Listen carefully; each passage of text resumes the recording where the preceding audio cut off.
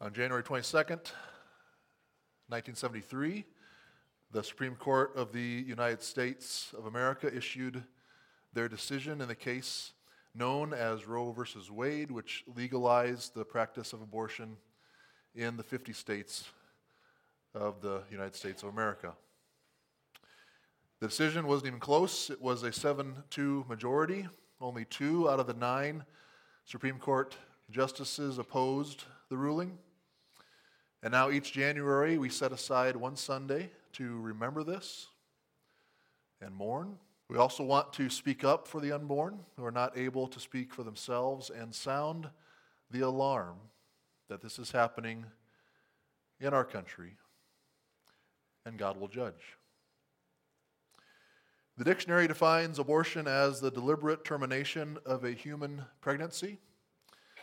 The same dictionary then defines the word pregnant as a woman having a child developing in the uterus. So according to the secular dictionary, abortion then is the deliberate termination of a human child developing in the uterus of a woman. Those pictures on the screen that we just saw a few minutes ago, cute little babies. Since 1973, it has been legally approved. It's been a legally approved practice to terminate or to kill those children as they are developing within the body of their mother. Now, I was born in 1974, so the America that I have grown up in has been a nation which has refused to defend the right to life of its youngest and most vulnerable citizens. America is a dangerous place for the unborn. More than 60 million pregnancies have been terminated by abortion in my lifetime. You may have heard that the number of abortions in our country has been dropping, which is true and is, of course, good news. Many abortion clinics have had to close in recent years since the Trump administration put an end to federally funding them, at least during his time in office. And yet, even with abortions dropping, there were well over 870,000 pregnancies terminated by abortion in 2018. So America is still a dangerous place for the unborn. Of babies that are aborted, 26% occur at 6 weeks. At 6 weeks, the baby's heart is already beating. At 7 weeks, the baby's head is noticeably developing with the brain growing and the face starting to show the nostrils and eye sockets. The baby grows quickly during those first weeks. And not too long ago, it was believed that there could only be a viable birth, that is, a birth where the baby is able to survive in a neonatal intensive care unit. Viable births were believed to only be able to happen at 24 weeks or beyond. Well, in the past few years, there have been recorded births and survivals of babies born at 23 and now 22 weeks. Yet, many abortions still take place at 24 weeks or beyond. So I really wish I didn't have to talk about this. I know this isn't something that you want to think about. It is a disturbing reality.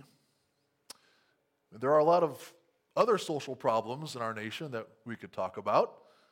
But this one is alarming more than any other for its wickedness, its blasphemy, and its outright hellish evil.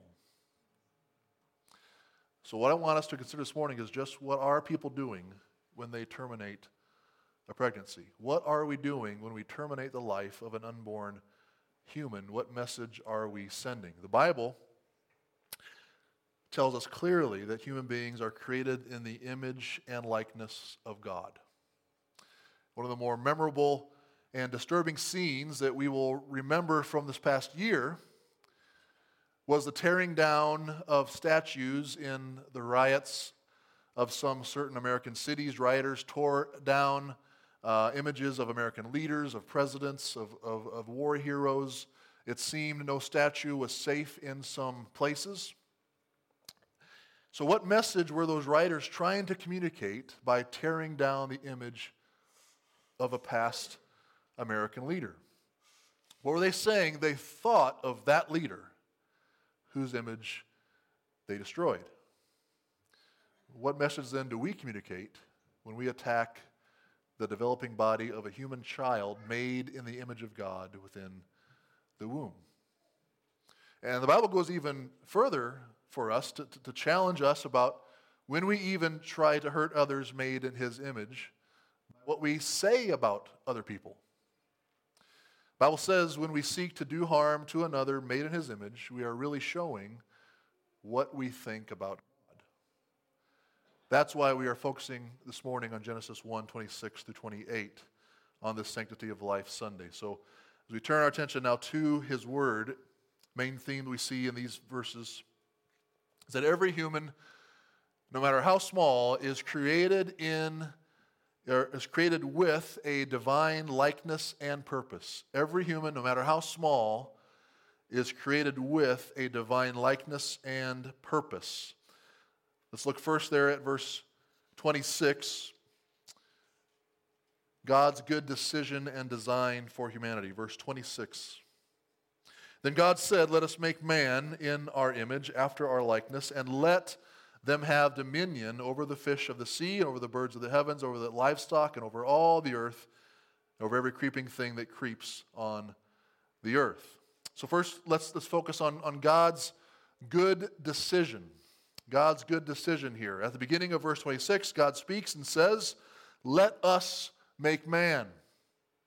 The word for man here in the original language is a generic term for mankind or for humanity. It could be translated, "Let us make mankind," or "Let us make human beings in our image."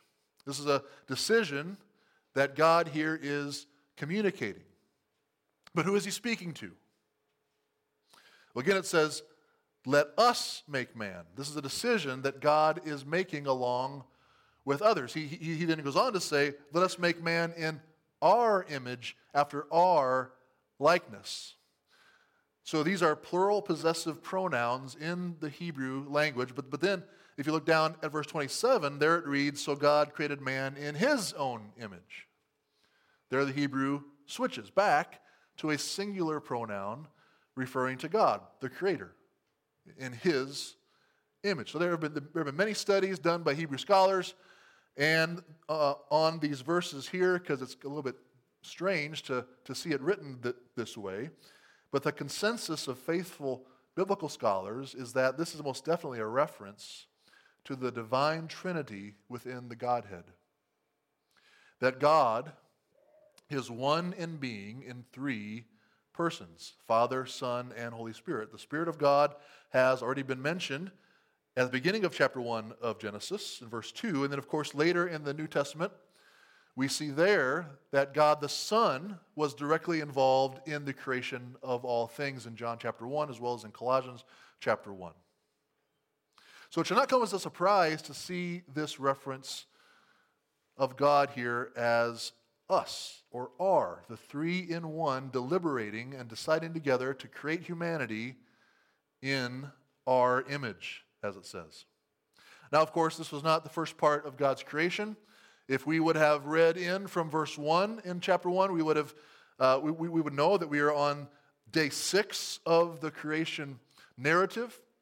Throughout this narrative, God has been creating the heavens and the earth, the light, the sky, and dividing up the seas and land on the earth. Then he filled the land with plants and trees. He made the light to shine in the day and a light to shine on the earth in the night, and filled the sky with stars. Then he filled the seas and the sky with creatures, and then he filled the land with creatures, and then ultimately he made man in his own image. So the crowning achievement of all of his creation here is found in verse 27. It is clear that humanity is special. Humanity is different, is distinct from the rest of creation. For throughout these days of creation, the Bible shows that God would say, "Let there be," and then there was. And that is all it took for everything in all of the heavens and the earth to be created. God just spoke, "Let there be," and there was. But something changes when we get to verse 26. Here we see God speaks and says, "Let us make man in our image, after our likeness. No other creature gets to be made by God in this way. In fact, in chapter 2, the word that is used is that God formed man out of the dust of the earth. He formed him like a potter would form a pot out of clay. And it says then God breathed into his nostrils the breath of life there in chapter 2. So what this language reveals to us is how personally involved God was in the creation and formation of humanity. For the rest of creation, there's this distance. God says, let there be, and there is. But then with man, he's personally involved in the formation and giving life to man. From the very beginning, God had a special relationship with man. We then also see the good design that God had made for humanity in the second half of verse 26, where it says, let them have dominion over the fish of the sea, over the birds of the heavens, over the livestock, and over all the earth, over every creeping thing that creeps on the earth. The word, therefore, dominion, is another word that is often misunderstood. What it doesn't mean is that man is supposed to dominate the creatures of the earth, kind of like the Iowa Hawkeyes dominated the Nebraska Cornhuskers on Friday night in their wrestling match.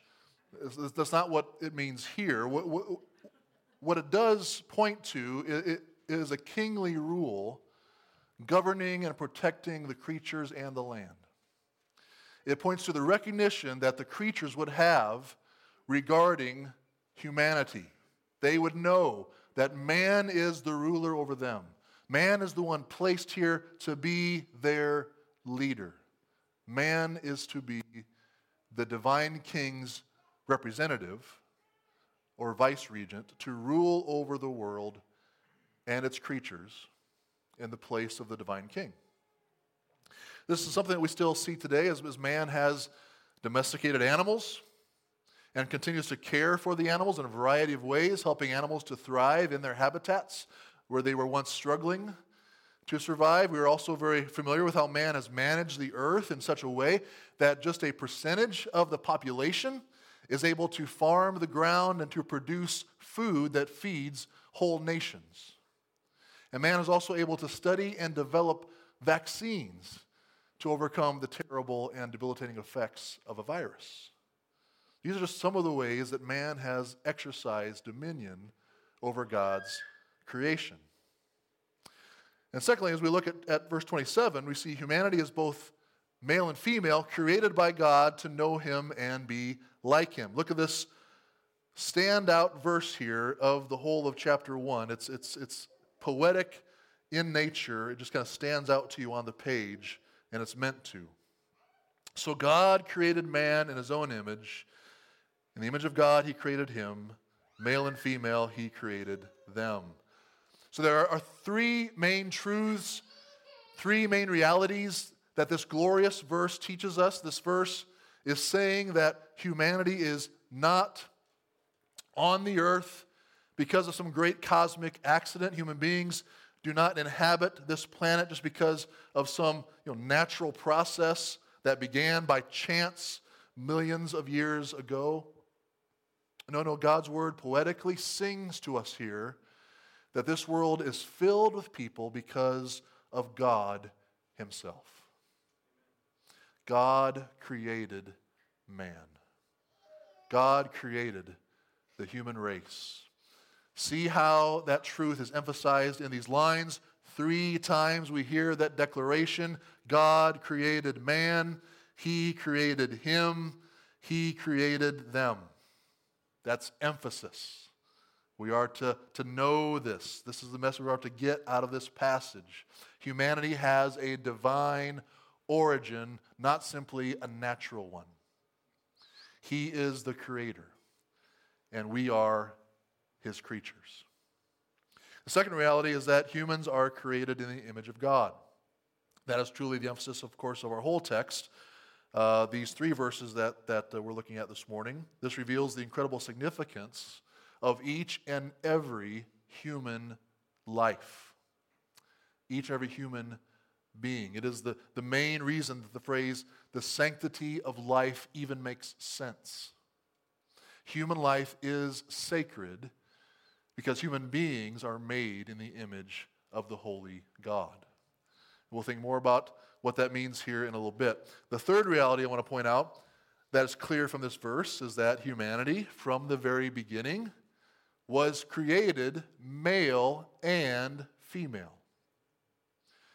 One humanity, two different sexes, both made in the image of God. In Genesis chapter 2, we learn more about both the sameness of male and female, as well as how each is distinct from the other. Man is male and female, made in the image of God, both created to be like God in their respective roles. And one thing that this shows us that I must point out, especially to our younger people here this morning, we are living in a society and a culture that is incredibly confused about what it means to be male and female. There are many who are promoting the view that each human being can decide for themselves if they are male or female, and then live out their lives as an actor pretending to be a female when they're actually male, or pretending to be a male when they're actually female. And friends, if you are male, if you were born male, it is by God's good design for you to be so. And if you are female, if you were born female, it is by God's good design for you to be female. Who you really are is who God created you to be. You will only truly feel like yourself if you are trusting God's will and role for your life. And that, we see here, is to image Him as a male or as a female. So what does it mean then to image God? What is the image of God in man? How are we to understand it? Well, there have been many different theories and ideas regarding the image of God. Whole books have been written about it, but at its most basic, just by understanding the words used here, images are created to image. That is, to show and represent the one they were made to image. When you are driving west on Norfolk Avenue in downtown Norfolk, if you look to your left as you cross 3rd Street, you can't help but notice the huge mural paintings of Johnny Carson there on the side of the building. Those are 5 huge images of Johnny Carson on the wall of that building, and they're meant to get you to think about and remember Johnny Carson. That's the whole purpose of an image. The people who paid for the artist to paint those images wanted people to see them and then think about Johnny Carson, to be reminded that he was born and raised in Norfolk, Nebraska. Images are made to image and to set forth the reality of the person they resemble. So humanity is made in God's image in order to image Him, to represent Him. When the world looks at human beings, they are to think of God. They are to be reminded that there is a God, that there is a Creator. The main purpose for humanity is to represent the sovereign God in His world. If we are to show forth what He is like, well, then we must know who He is. Therefore, being made in the image of God also directly means that we are made to know Him. We're made to be in relationship with God. If we don't know Him, if we aren't in relationship with Him, we are missing a large part of why we are here, of why we exist. God created us to know Him and to image Him, to represent Him in the world. And we live in a remarkable time, unlike any other time in the history of the world where, due to the advances In ultrasound imaging technology, parents can actually see their baby while the baby is still in the womb. We can clearly see, as we just saw in the video, that what is in the womb is a human being. Just a small, still growing and still developing human being, not unlike my 3-year-old daughter, who is small, still growing and still developing. When life begins in the womb for each person, at that moment, a miracle happens. Once there was no life, and then all of a sudden there's life. Once the child was not, then all of a sudden, a small human being with an eternal soul, created in the image of God, is there. Before there was nothing, then all of a sudden, there is a life that will exist forever. Back before Greta and I had Esther, I brought her to the doctor. We were getting something checked out, and they suggested her do an MRI. They asked the question, of course, before going in for the MRI, are you pregnant? No. Well, we'll do a test just to make sure. Okay, sure. So do a test, not pregnant. She goes through the MRI, and come home a week later, maybe a week and a half later, she takes a test. Pregnant. Whoa, what's going on there? I thought that the doctor said you weren't, and now you are. Well, that was then, and this is now. Something happened. Before there was nothing, then all of a sudden, there is life. There was Esther that will exist forever. So think about it. The trees along the Elkhorn River, which have stood longer than any of us have been alive, will one day perish. They'll one day fall over dead into the river and be washed away. The stars of the universe will one day fade away, but that soul created in a mother's womb will live on forever, made in the image of God. Thirdly, at verse 28, humanity is distinctly blessed by God to represent him in and for the world, guided by his word. Verse 28, and God blessed them, and God said to them, be fruitful, multiply, and fill the earth, and subdue it, and have dominion over the fish of the sea, over the birds of the heavens, over every living thing that moves on the earth. Immediately after God created man and woman in his image, he spoke to them. This is another great honor for humanity, being distinct from animals and the rest of God's creation. Man and woman can interact with God. No other creature can do that. We can be in relationship with him to experience his grace.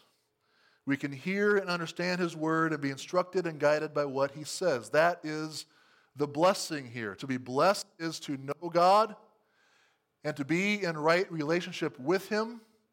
That was the case at creation for the man and woman. They knew God. They were blessed.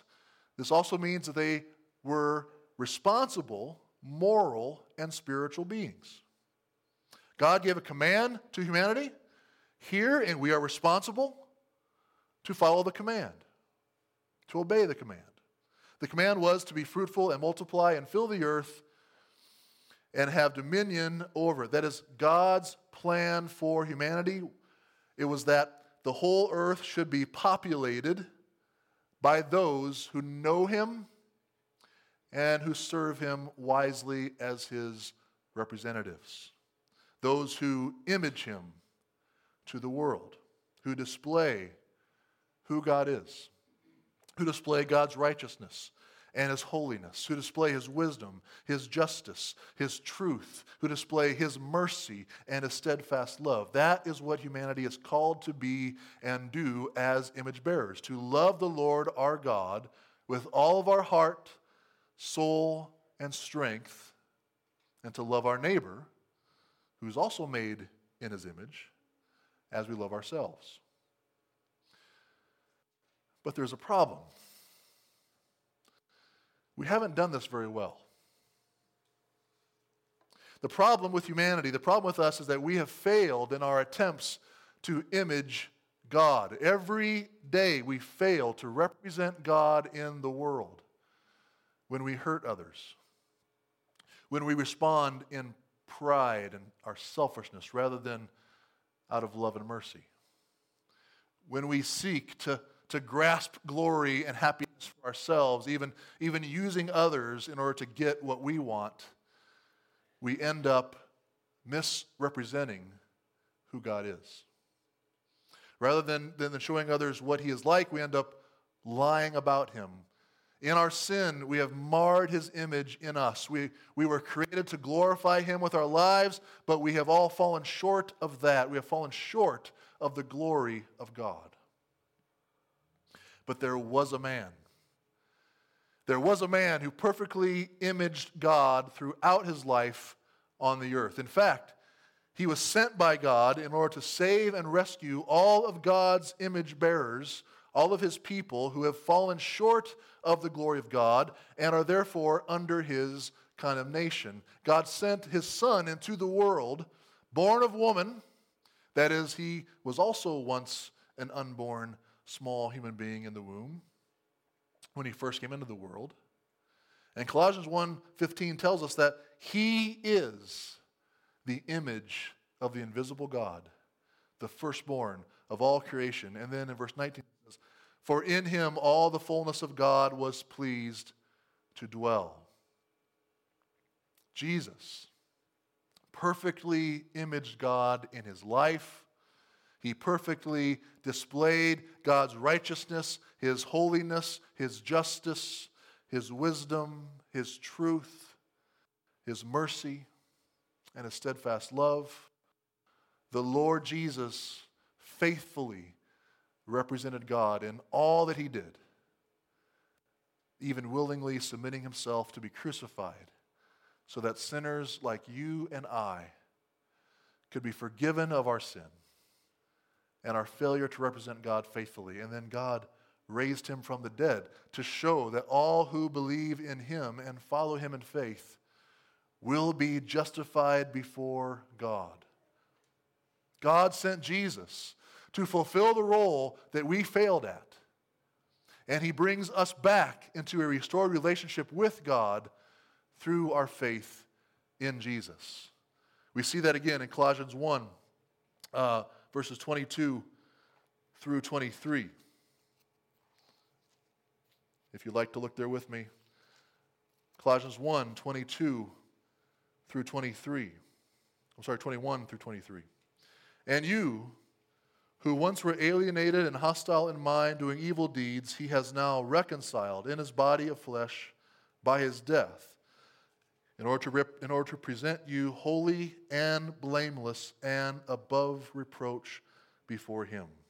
If indeed you continue in the faith, stable and steadfast, not shifting from the hope of the gospel that you heard, which has been proclaimed in all creation under heaven, and of which I, Paul, became a minister. And now as we follow Christ and look to him in faith, as we get to know him and see the perfect image of God revealed in him through his word, God restores his image in us. 2 Corinthians 3:18 says, and we all, with unveiled face, beholding the glory of the Lord, that is the Lord Jesus, are being transformed in the same image from one degree of glory to another. So have you acknowledged your failure to represent God faithfully before your family, before your friends, before your classmates, within your daily work? That is, have you acknowledged your sin? Have you repented of your sin? And how you have dishonored the image of God in others through hurting them physically or emotionally, or mocking or slandering them with your words? Have you confessed your failure to glorify God in how you have lived your life? Well, then call out to him through Jesus Christ, through the one who has reconciled you to God through his death on the cross. Through Christ, you will be presented before God, it says, not in your sin and failures, but in his image. holy and blameless and above reproach, righteous in his sight. Forsake your sin and begin to focus your attention on Christ. Listen to his words and be transformed more and more into his image. As we transition now to the table, I'd ask the men who are going to help to serve to come forward here. But I want us to focus on that incredible message. Incredible message that we, failures, sinners, who have not lived up to our calling that God's given to us to represent him well in the earth before others. We have sinned in the way that we have rejected God and sought to do things our own way throughout our lives. God had mercy on us and sent his Son to save us. We are his image bearers, and he sent Christ to save and restore his image in us. It was costly. That's what this table shows us. It was costly. His body was broken, nailed to a cross. His blood was shed, blood poured out of him. He died on that cross, suffering the just punishment that was due for us. God's wrath against our sin was put on him. And so we stand now before God in Christ, righteous. Again, not because of anything that you and I have done, not because we go to church on Sundays, not because we're born into a Christian family, only because we have seen what Christ did for us. And we recognized, that's my salvation. Right there. That's my salvation. It's my only hope. So I'd invite you to take part in the Lord's table this morning if that is your confession. If you are in Christ by faith through his saving work for you done on the cross. I'm going to read for us the instructions given to us by the Apostle Paul here in the New Testament, 1 Corinthians chapter 11. Then we'll proceed with participating in the Lord's table. God's word says, "For I received from the Lord what I also delivered to you, that the Lord Jesus, on the night when he was betrayed, took bread, and when he had given thanks, he broke it and said, 'This is my body, which is for you. Do this in remembrance of me.'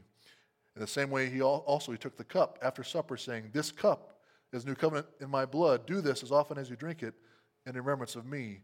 For as often as you eat this bread and drink the cup, you proclaim the Lord's death until he comes.' Our Lord also gives us a warning here. He says, 'Whoever therefore eats the bread or drinks the cup of the Lord in an unworthy manner will be guilty concerning the body and blood of the Lord. Let a person examine himself then, and so eat of the bread and drink of the cup. For anyone who eats and drinks without discerning the body eats and drinks judgment on himself.'" This is just, again, a warning for those who are not in Christ by faith, who have not looked to Christ for their salvation, who are looking to themselves, to something that they did, to some pronouncement that someone else made upon them. Their hope is not in Christ alone. Their hope is in themselves or something else. Well, then the table is not for them. So just a warning for us here. We're examining ourselves for faith in Christ. We're looking to him. If that is you, you're welcome to take part in the Lord's table this morning. I'll ask the men to step forward here. Again, we have these self-contained cups with the wafer and the cup together. There's two little plastic strips that you pull over, one for the wafer, the other one for the cup. Be careful as you do that, but we will participate in the partaking of the bread first, and then the cup after that together. Let's pray. Our Father in heaven, we do thank you for this opportunity that we have to tangibly experience the gospel. The Lord Jesus really did lay down his life on a cross for us. His body was buried in a tomb. Yet you raised him from the dead on the third day, showing forth to us and to the world that what Jesus accomplished on that cross was our salvation. So, Father, help us this morning to honor Christ as we participate in the Lord's table. In the name of Jesus, we pray. Amen.